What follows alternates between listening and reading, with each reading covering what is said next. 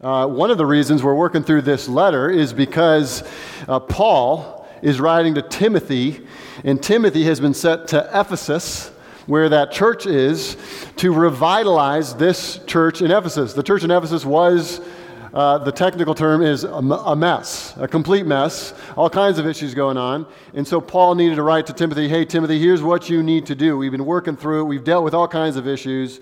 And now we're at a point where we are reading about how the church is to care for the caretakers. That is, the elders. How the church is to care for the elders over them in the church. Now, last week, we were in chapter 5, verse 17, and I'll just say, it can be a little bit uncomfortable to preach on this particular passage.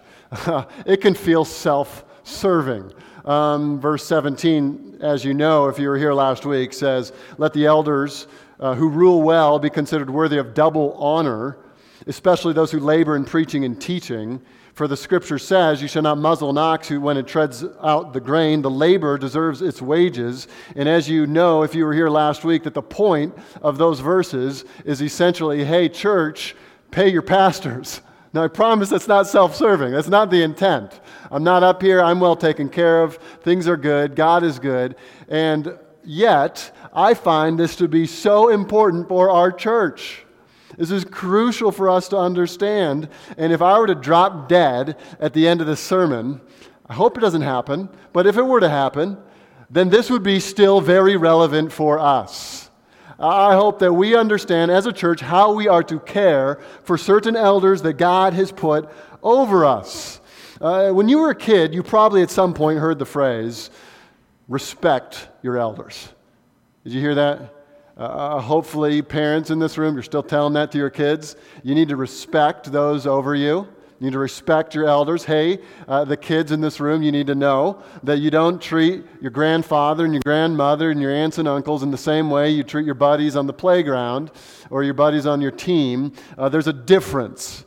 That those who are older are to be given a certain measure of respect. Now, in the same way, we are not to treat everyone in the church in the exact identical way. The Bible is clear. In fact, if you remember back to chapter 5, verse 1, you'll see it right there, that Timothy was given certain commands from Paul that he ought to treat older men differently than older women, and younger women differently from younger men, and he ought to understand everybody is different and has to approach them according to their age, their gender, their status.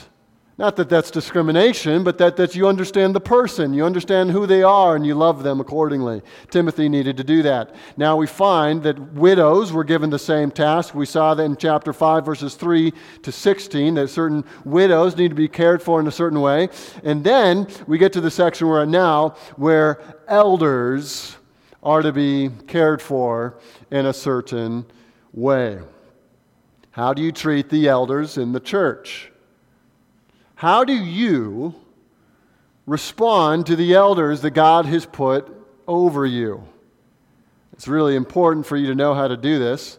It's healthy in a church that you know your elders, that you know who they are, that you understand them and they know you, and there's a relationship there. And you might have thought that the pastors / elders / overseers, they're all the same thing in Scripture. You might have thought that they had an obligation to you, but you didn't have much an obligation to them. That it was their job to minister to you, and it was your job to receive their ministry. And here we encounter that there are actual responsibilities that the church is given in the way they are to care for their caretakers, the way they are to treat their elders. Let me just remind you, we went through chapter 3, verses 1 to 7 a few weeks ago, where we talked about what elders are in the church. We saw in verses 1 to 7 of chapter 3, these are men of character. These are men of conviction who can teach the word, and they're competent to do so. God has ordained that the church be led by qualified men who labor in preaching and teaching, providing oversight for the flock. That is the intention of the church. These are to be men of the kind of character that they're above reproach, they're self-controlled, they're respectable, and the one qualification in terms of their competency is that they are men who handle God's Word. They are teachers, preachers, counselors with the Word of God, and they help lend direction for the church as a whole. They're shepherds of the flock.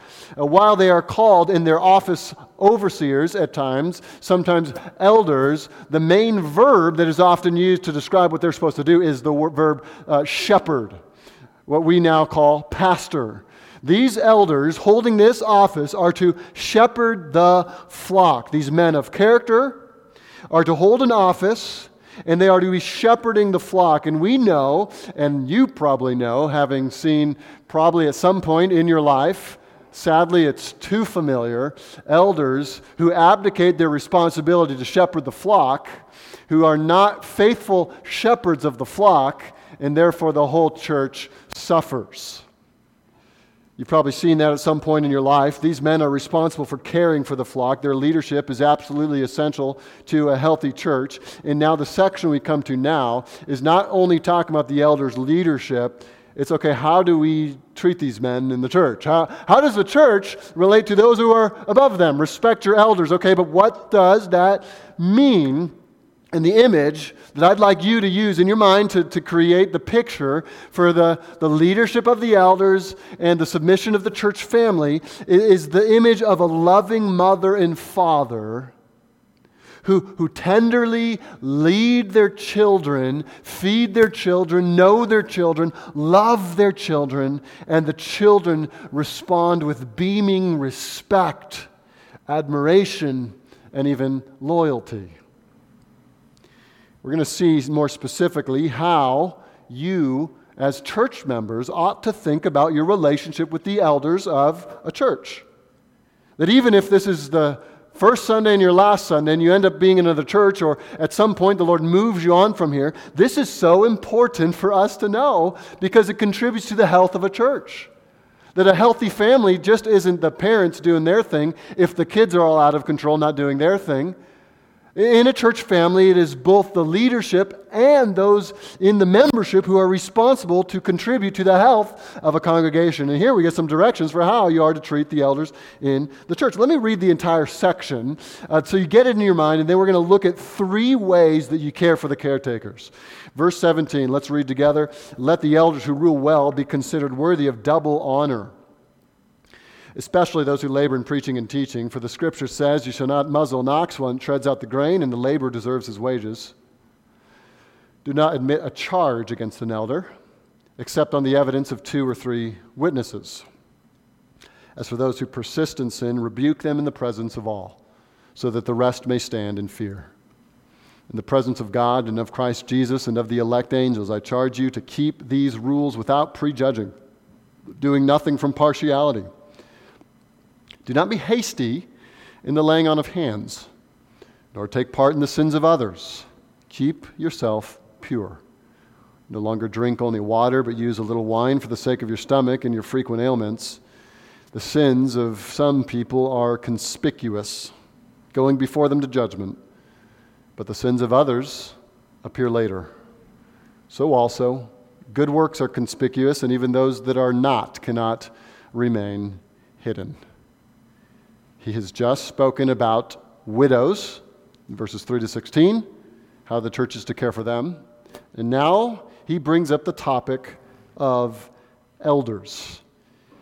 And if you've noticed, there are 3 main ideas that he's communicating in this section about how the church is to consider their elders. I'm going to give you 3 P's so that you can jot them down, but there's more complexity under these single words. But we're going to get to those in a little bit. The P's are this: care in how you protect them. Sorry, actually, that's the second one. I skipped one. Provide for them. Secondly, how you protect them. And thirdly, how you pick them. The church is going to be called here, we're going to see this, how you provide for your elders, how you protect your elders, and how you pick your elders. Let's look at the first one. Number 1, the church must provide for your elders. Verse 17, We already read it. The elders who rule well are to be considered worthy of double honor. Those who rule well are to be considered worthy of double honor, especially those who labor in preaching and teaching. That word rule there is the same word used in chapter 3, where he's talking about the elders' qualifications at home, and he mentions the idea that an elder needs to be one who manages, see that word manage in chapter 3, verse 4, manages his household well. That word manage is the same word translated here differently in verse 17, translated rule. It's a word that could be a little bit hard to pin down in terms of exactly the right way to translate it, because it could mean care, it could sometimes mean lead, it could sometimes mean manage. If you have an NIV, the translation goes like this: let the elders who direct the affairs of the church. And that's probably a good interpretation there. He's talking about these elders who are certain leaders in the church. They're ruling the church. Rule might be too strong a word if we're talking about the English language here, but it is nonetheless what they used. Manage might be good as well. These are elders who are responsible to lead in the church.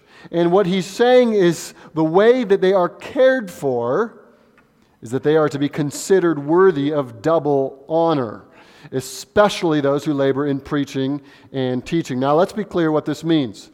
This means that elders who are laboring to rule and lead and manage and oversee in the church ought to be considered worthy of the task. They ought to be considered honorable. The church has to honor these particular elders.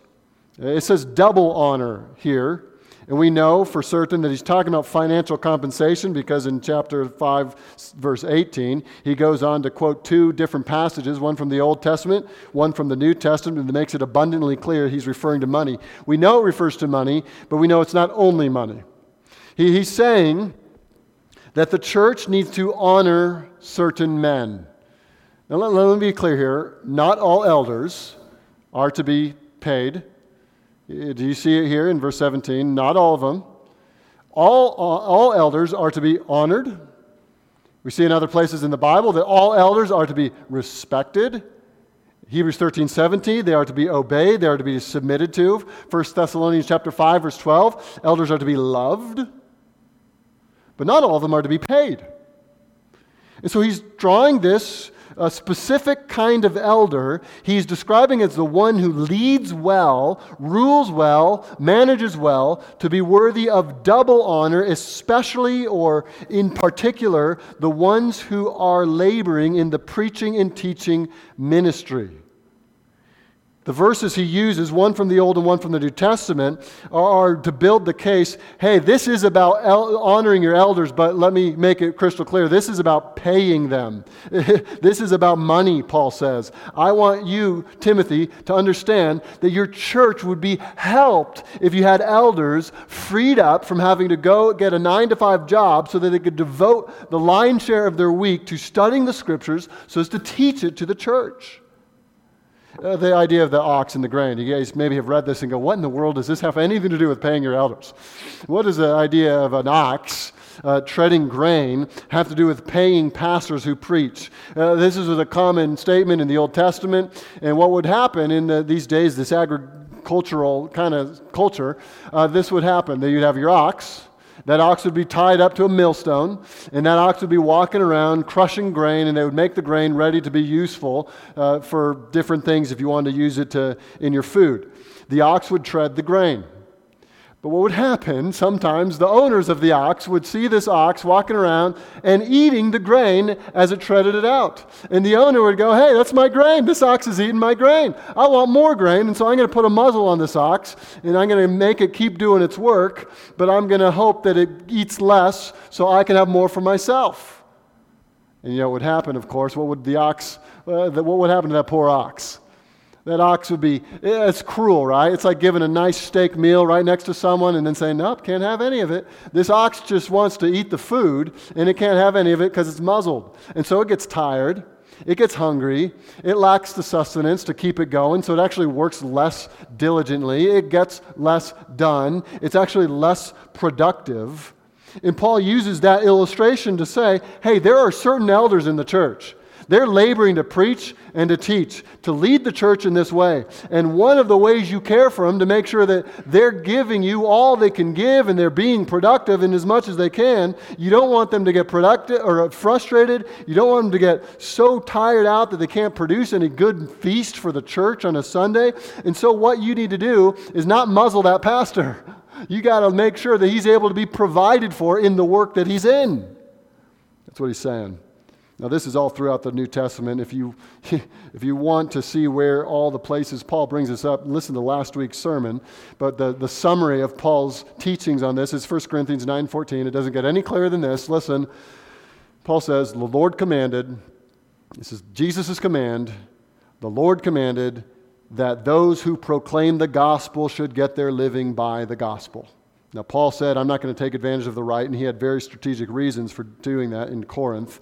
But the general principle that Paul always taught, that the laborer who is preaching the gospel, who's laboring in the word to make sure it's being taught to the church, ought to be compensated so he's freed up to do it.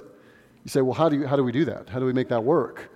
You survey all the businessmen in the region and ask them how to compensate your pastor and see what they come up with. What's a wage? No.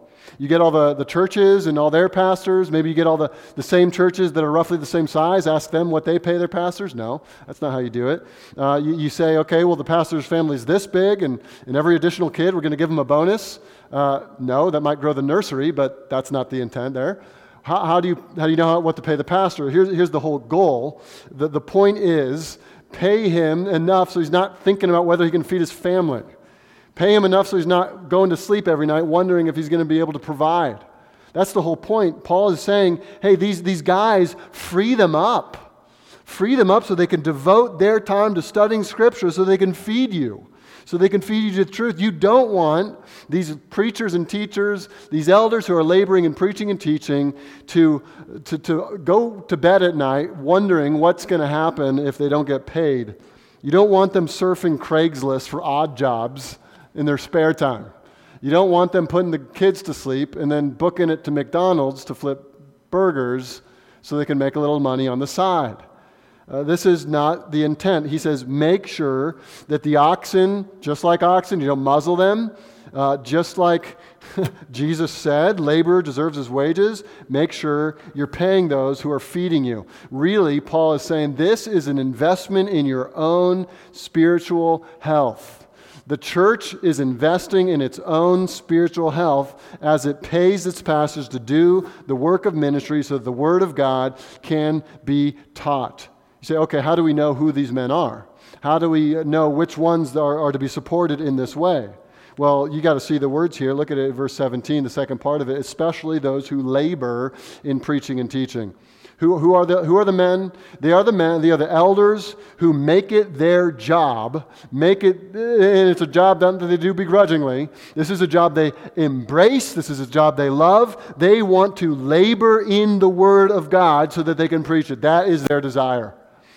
Pay the ones that are longing to preach. They are able to preach and teach. They're effective in preaching and teaching. Make sure these guys are freed up to do the work necessary to get the church fed.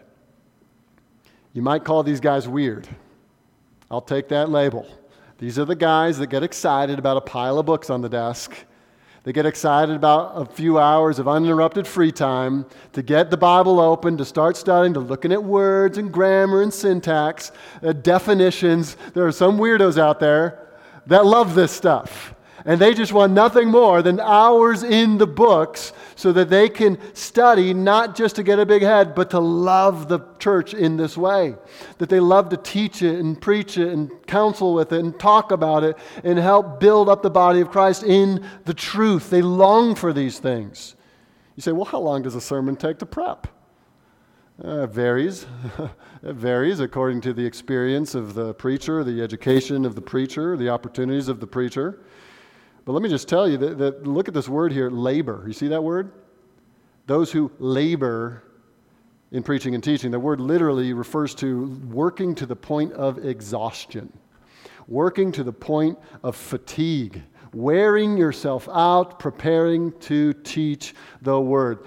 Yesterday, there were a few of us who decided to go run a 10K.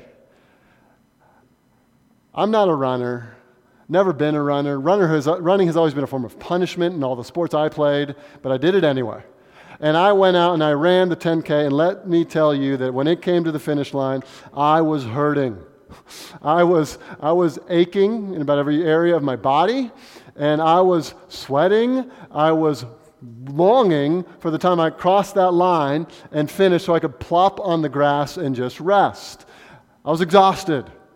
This is the imagery given in this word labor, is to work to the point of you're breaking a sweat trying to understand God's word so you can preach it and teach it. This is the thing you're putting your effort into.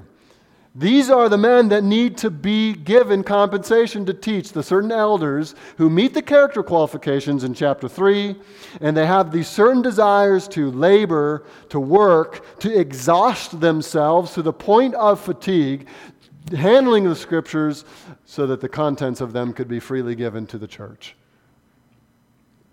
How long does it take? Well, why does it take so long? Why do you need a whole, can't you do that in your free time? Can't you get a full-time job and do it on your spare time? Think of all the things that go into struggling and agonizing to understand the text. Think about this. First, there's the struggle with the text. The preacher has to understand the text. That means he's got to get into the words. He's got to get into the phrases. He's got to dig for the author's intended meaning. Listen, we're not here to tell a bunch of emotional stories, to whip you up into a frenzy, get you all excited. We don't evaluate success by the number of tears dripping down your face at the end of a sermon. What we're aiming to do is instruct you in the truth. And we believe that when the truth is taking hold of the minds and hearts of the people, it will absolutely change your heart, and it will change your actions, it will change your life. And so the game we're playing is not this emotional work you up, get you excited, and you leave here all thrilled, and you start Monday morning having not changed a bit. Truth changes people's lives. Sanctify them in the truth. Your word is truth, Jesus prayed. We are all about getting the truth out to you. And so there's a first struggle with the text.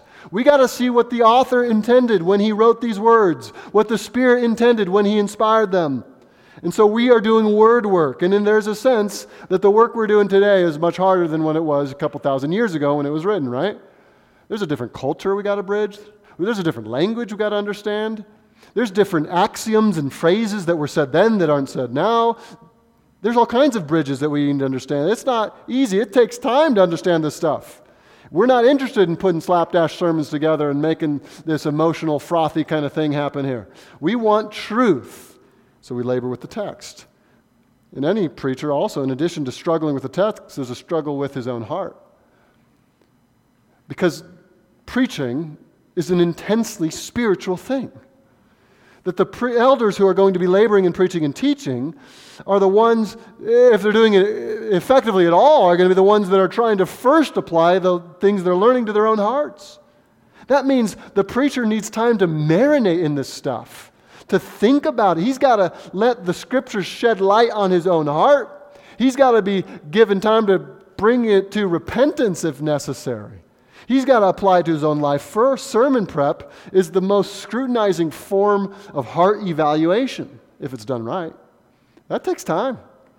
Thirdly, you got the struggle with the text, you got the struggle with the preacher's heart. There's a struggle with the presentation. If you've ever presented in front of a group of people, it takes time. Even if you understand everything right, it takes time to understand how you're going to present this to the body. It takes time. What kind of outlines you're going to use, what kind of illustrations you're going to use, those kind of things. That takes time. And then lastly, there's application. Preacher's got to think about how he's going to apply the text. He's not only thinking about the text, he's thinking about the names and the hearts of the people who are sitting in the chairs in front of him. He's going, my people need to hear this. How does this apply to them? How does this, written all these thousands of years ago, apply to the people here right now, this morning? He's got to think about that. Listen, friends, that takes time. It takes time. You ever written a 20-page paper? Any of you? Come on. You had to do your research. You had to put in the hours. Maybe you had to even present it. The preachers and elders who are laboring in preaching and teaching are doing something akin to that every single week. and they're weird because they like it. But that takes time. And so what Paul is saying here, make sure these men are helped out, honored, double honor, to the degree that you value their work so much that you're willing to fund it so they can give their time solely to doing this. What about you? How much do you value the preaching of God's Word? Are you willing to invest in it? That really is the question here, that the church ought to invest in the preaching of God's Word. And when they're investing in the preaching of God's Word, they're investing in their own spiritual growth. This is what the elders who rule well are supposed to do. They're laboring in this way. Now, it's intensely spiritual work, isn't it? But these guys are mere men. In a sense, there's nothing special about them. They have a unique gift to preach, but they're just like everyone else. They stub their toes, they get coughs, they make mistakes, and they struggle with sin. Now, the next section, right here, brings up the question of how do you deal with this guy, this elder, if he's in sin? How do you deal with a pastor, elder, overseer's sin? Now, churches often adopt two mindsets here, and they're both bad. They're both the opposite problem. Now, on one hand, sometimes churches adopt what I'm going to call the fishbowl mentality. This is what they do. They put the pastor in the fishbowl, they put him up in front of everyone, and they watch his every move. They're watching his every move. They're watching his wife. They're watching his kids. They're watching how he spends his time. They're watching how he spends his money. They're watching everything about him, and they're critiquing him. They want to see if he's doing everything perfectly. They put him in the fishbowl, and they examine him. There are churches that have done this. I remember sitting with an old seasoned pastor who was recounting many years of his ministry and how he had served in different churches. And he told the story of one of his co-elders who had been laboring with him for years, but then had turned on him and had set up private meetings where he was secretly recording their conversation so he could try to trap him in his words and accuse him to the congregation. I mean, talk about being put in a fishbowl. Here was an elder trying to disqualify his own pastor by trying to catch him doing something that lacked integrity. In this approach, in this mentality, the church is given a license to kill. The church is given this deed that says, hey, here you go, have at him, it's hunting season, go for it. Whatever you can see, whatever you can find, he's in the fishbowl, he's our responsibility, let's keep him holy, let's keep watching him, let's watch everything we can to make sure he doesn't err. That's a fishbowl approach. There's the other approach that's on the opposite side that's just as dangerous, but dangerous in a different way. We're going to call this one the hush-hush mentality.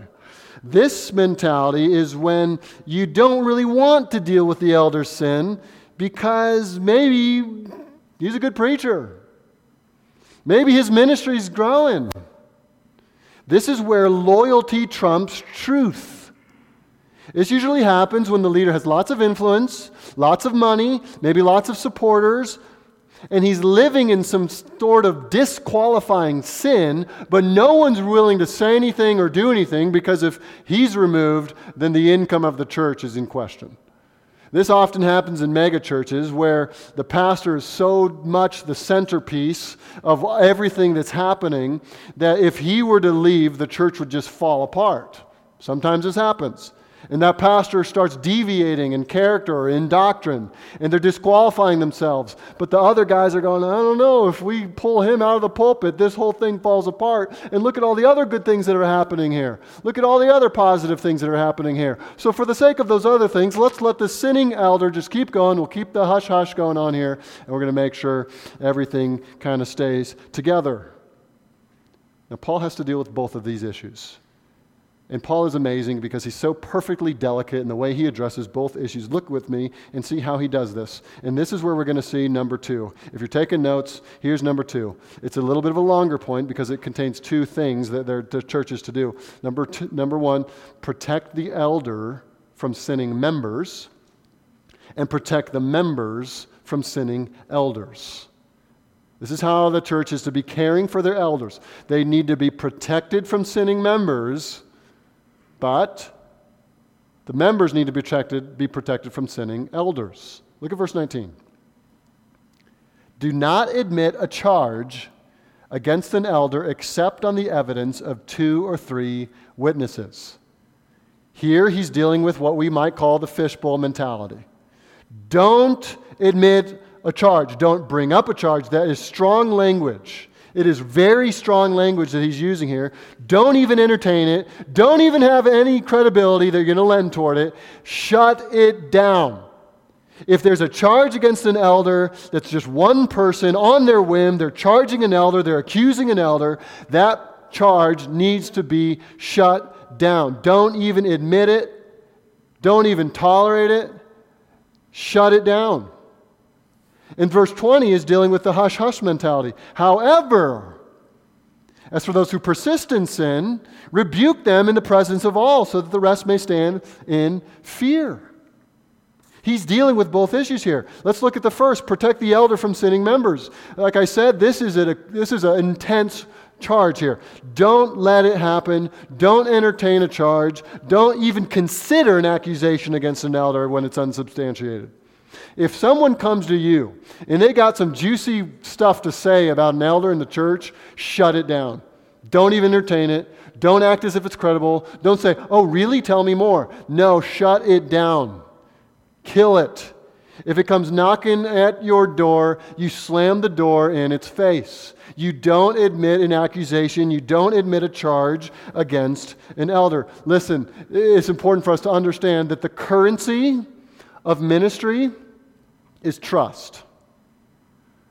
What enables ministry to happen is trust.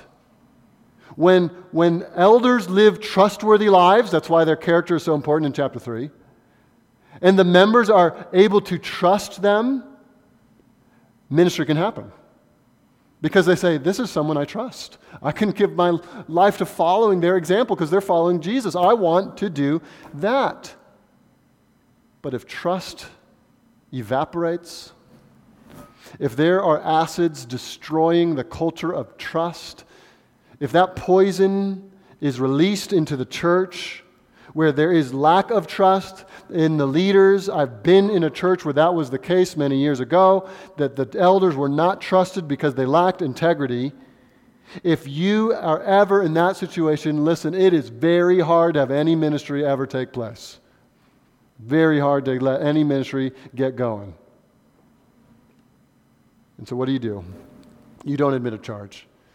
You slam the door in its face. You shut it down. Accusation will destroy trust.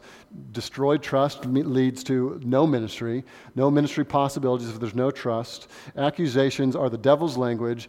The devil is an accuser. The devil wants to accuse God's people, the people that God has put to lead his church. He is an accuser, and sometimes he even gets an ally within the church to do the accusing for him. And when that begins to happen, it needs to either get shut down immediately or else it's going to break down issues in the church. It's going to break down the unity. It's going to divide the church. Don't let it happen. Don't be the devil's mouthpiece and be an accuser. And when someone comes to you with a charge against an elder, oh, I heard this. You wouldn't believe what this elder said. That elder's actually a terrible husband. That elder's actually a complete jerk in person. That elder's actually totally full himself once you get to know him. Oh, that elder's just in it for the money. That elder's just in it for himself. You got to not only not contribute, but you got to shut it down. You got to shut it down. It's like gossip. It comes to you. If it stays going after it hits you, there's a problem. So the church is given this responsibility to not admit a charge when it's just a person whimsically lobbing the grenade of a charge, an accusation to an elder. Shut it down. Don't admit the charge. But secondly, the members need to be protected when there is true sin, right? You ever been in a church where elders have sinned and lacked integrity? You ever been in a church where the leadership was walking in persistent, unrepentant sin and no one did anything about it? I hope you haven't.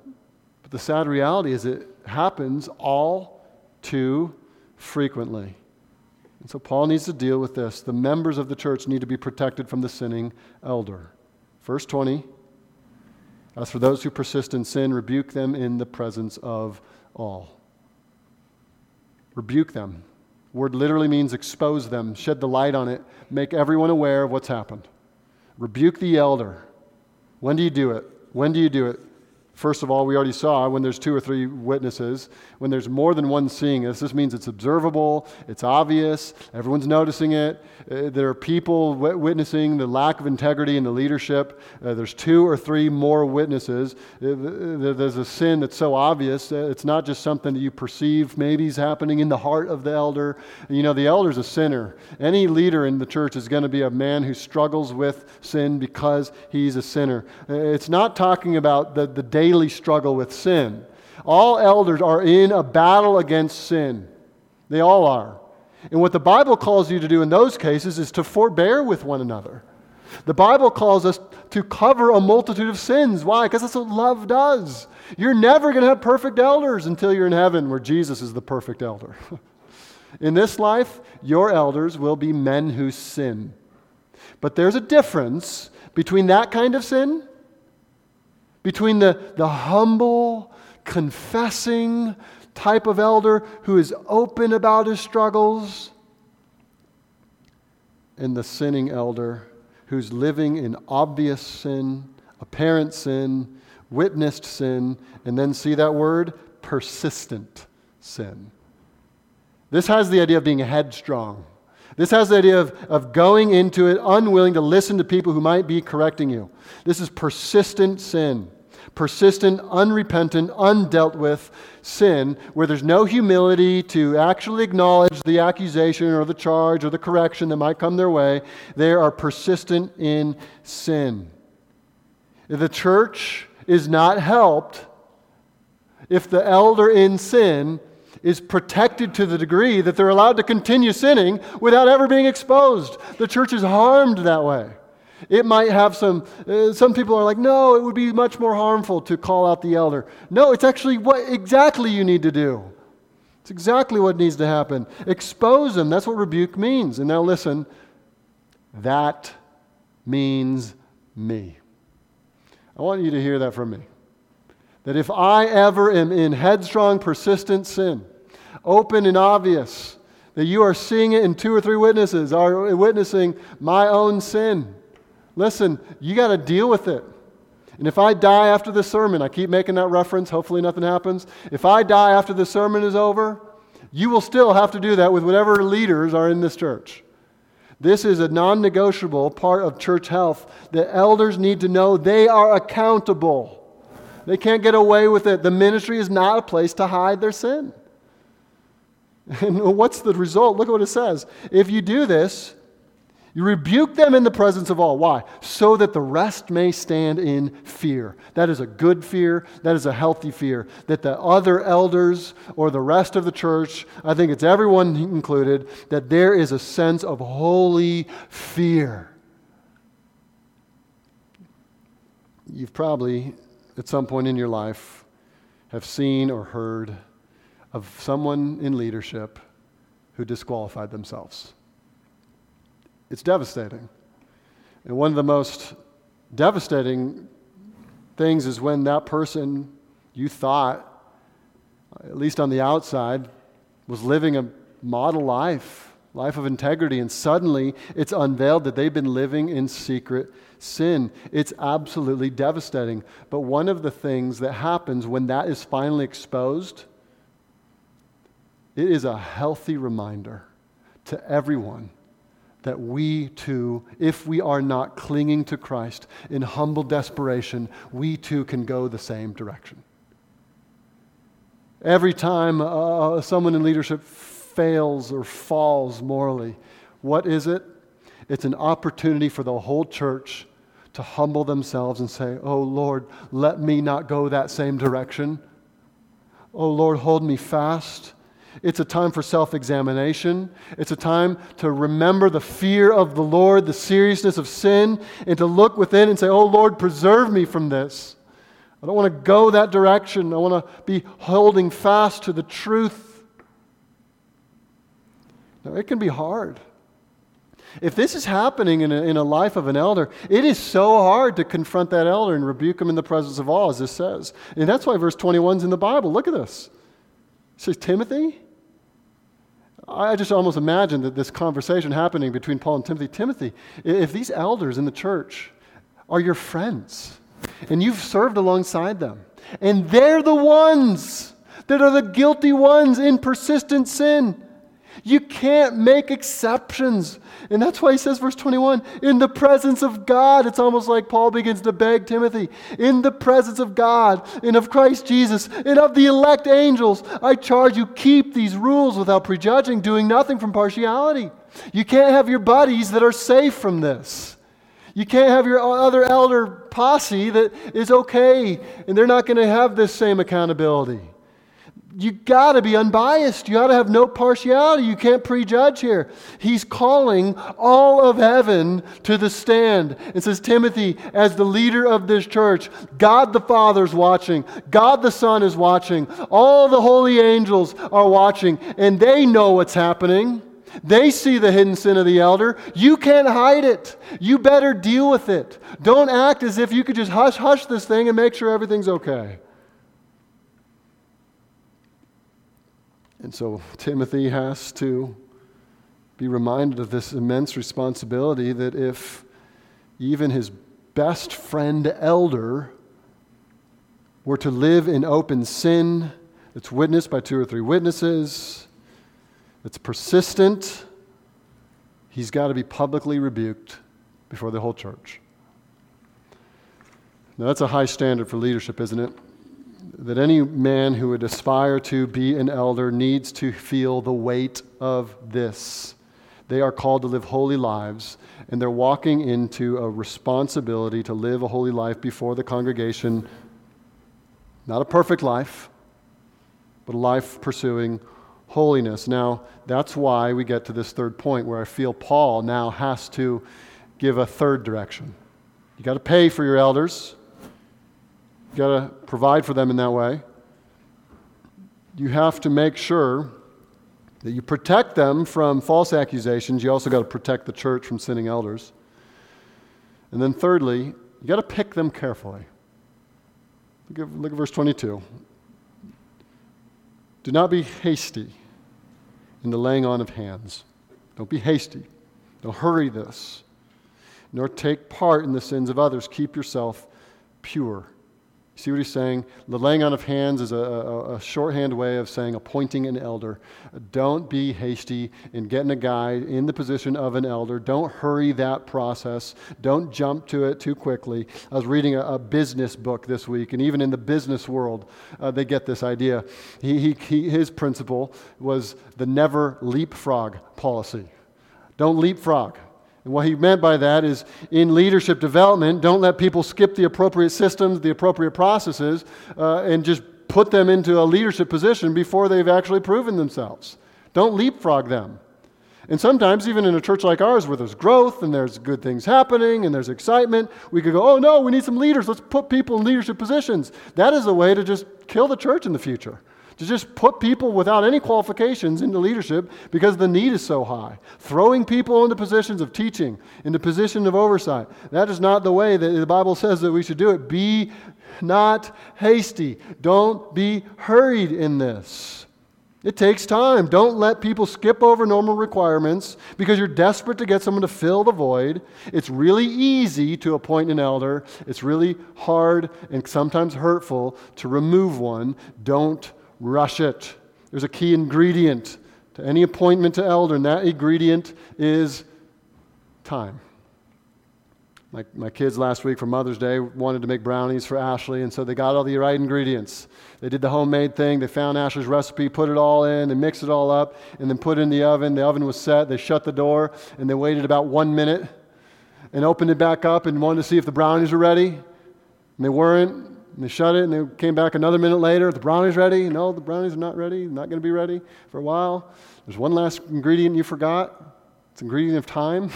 Let's set a timer and come back in 20 minutes, and the brownies will be ready.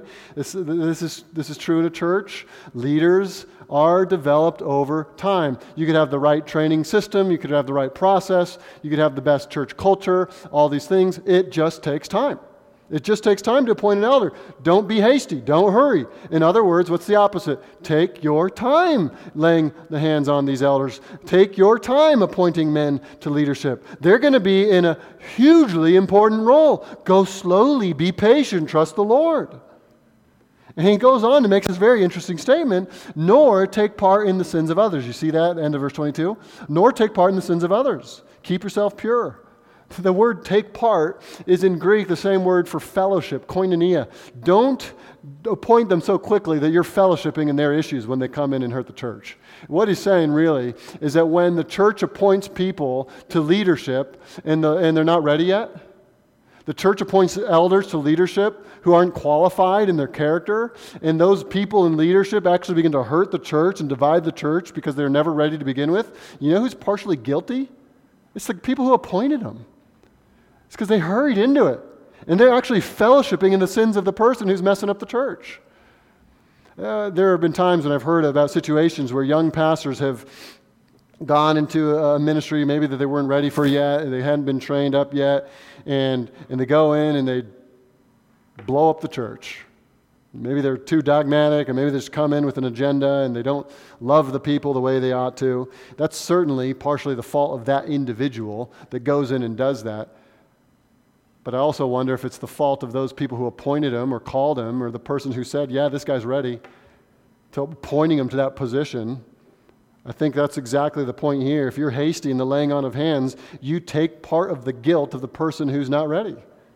You're partially guilty if you're getting people in leadership positions who are not yet ready for them. So don't take part in your sin. Keep yourself pure from that. How? Don't be hasty to get elders into leadership. And then he has this little aside, verse 23, you see that? Which is just baffling to scholars, by the way. Like you read the commentaries on this, no one knows why Paul says this, right where he says this, but he gives a little insight here to Timothy. He probably had some stomach sicknesses and maybe was refraining from any kind of wine, and so he says, no longer drink only water, but use a little wine for the sake of your stomach and your frequent ailments. It could be that because of what was happening in chapter 4, there was these elders in the church, these false teachers were forbidding certain foods, and so Timothy had been abstaining, and now Paul's reminding him, no, you can have a little bit. It's actually good for your stomach. Keep at it. It'll be good for your ailments. No one's really quite sure why he says that.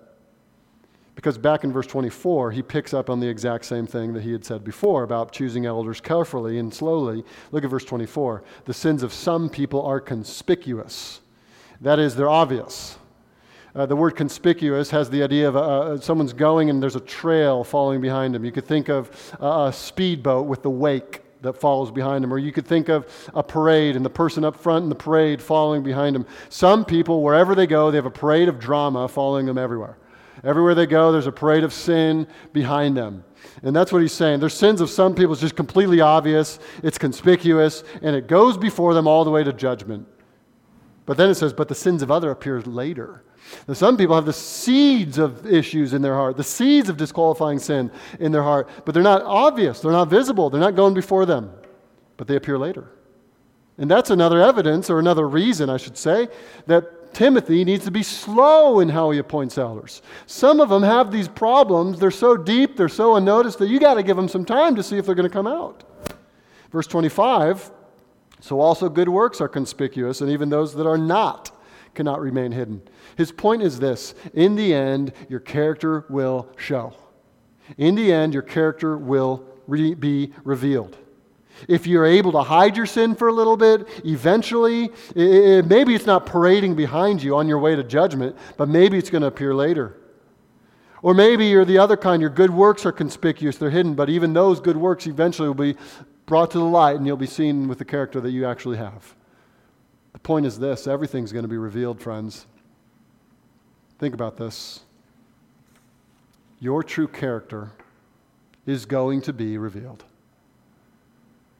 Let that sit on your heart for a little bit. Your true character cannot be hidden forever.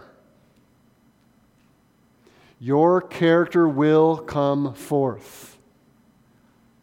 Given enough time, the truth will be revealed about who you really are. Time and truth go hand in hand. You can hide for a little bit, you can hide for some time, and in the end, it will all be revealed. Do you see that little phrase? The sins are going before them to what?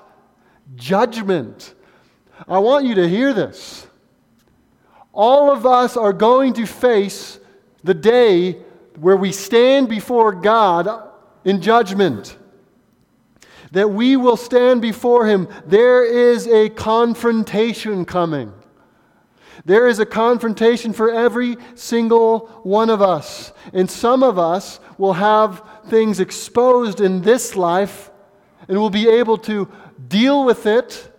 And many of us have. We've revealed, the sin in our hearts has been revealed, and we've confessed it to the judge, and we've said we're guilty. We need a Savior. And we've understood that Christ is our Savior, that His perfect life was lived on our behalf, and His death was in our place, and He rose from the dead for us, and that we, knowing our own guilt and knowing that we're going to stand before God, have reached out to trust in Christ. Judgment's coming. And yet Christ has taken the judgment that we've deserved, and we, in trusting Christ, are completely forgiven. But I wonder if some of you maybe have not yet taken Christ as your Savior. So even though you might not have this parade of sin loudly marching behind you everywhere you go, the sins of others appear later. And could it be that the sin of unbelief will be exposed on that last day? And it will be exposed to you and to God and to all the angels that you, in fact, had no saving faith. Are you trusting Christ this morning? The good news is that God loves to save sinners. And if you were to evaluate yourself and you were to go, I'm actually guilty before a holy God. I have nothing to offer. My sins, maybe they're buried deep down within, but I'm hiding them. Maybe no one else would know, and maybe no one else here would understand, but there are issues that I have not given to God. There are sins I'm not confessing or repenting or turning from. Listen, there's coming a day it's all exposed anyway.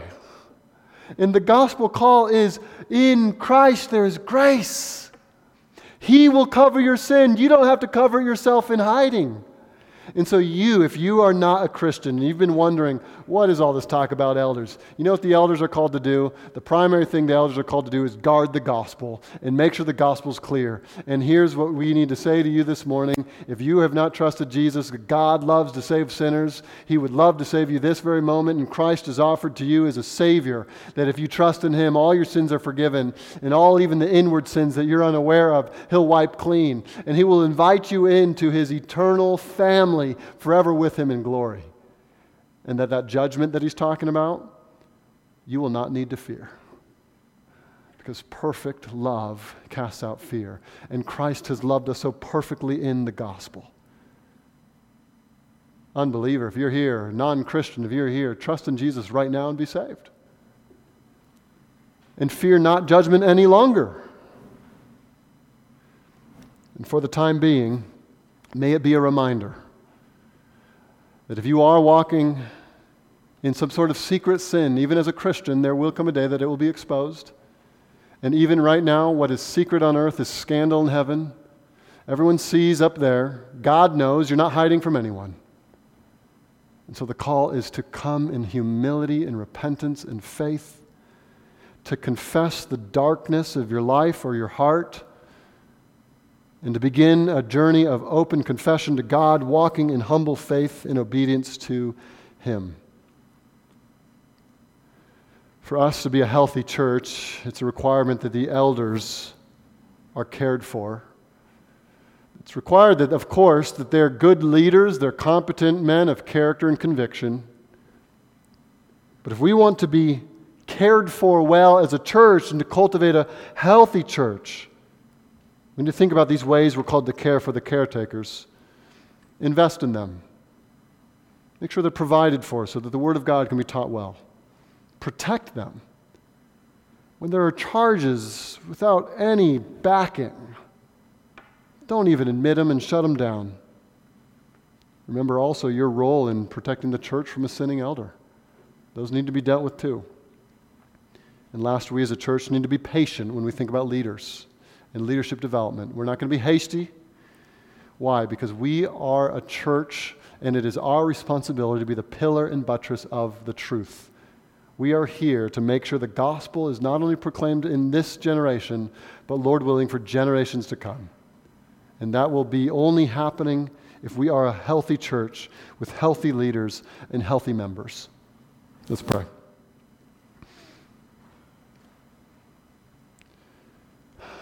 Lord, it is sobering to think about the day of judgment that is before us.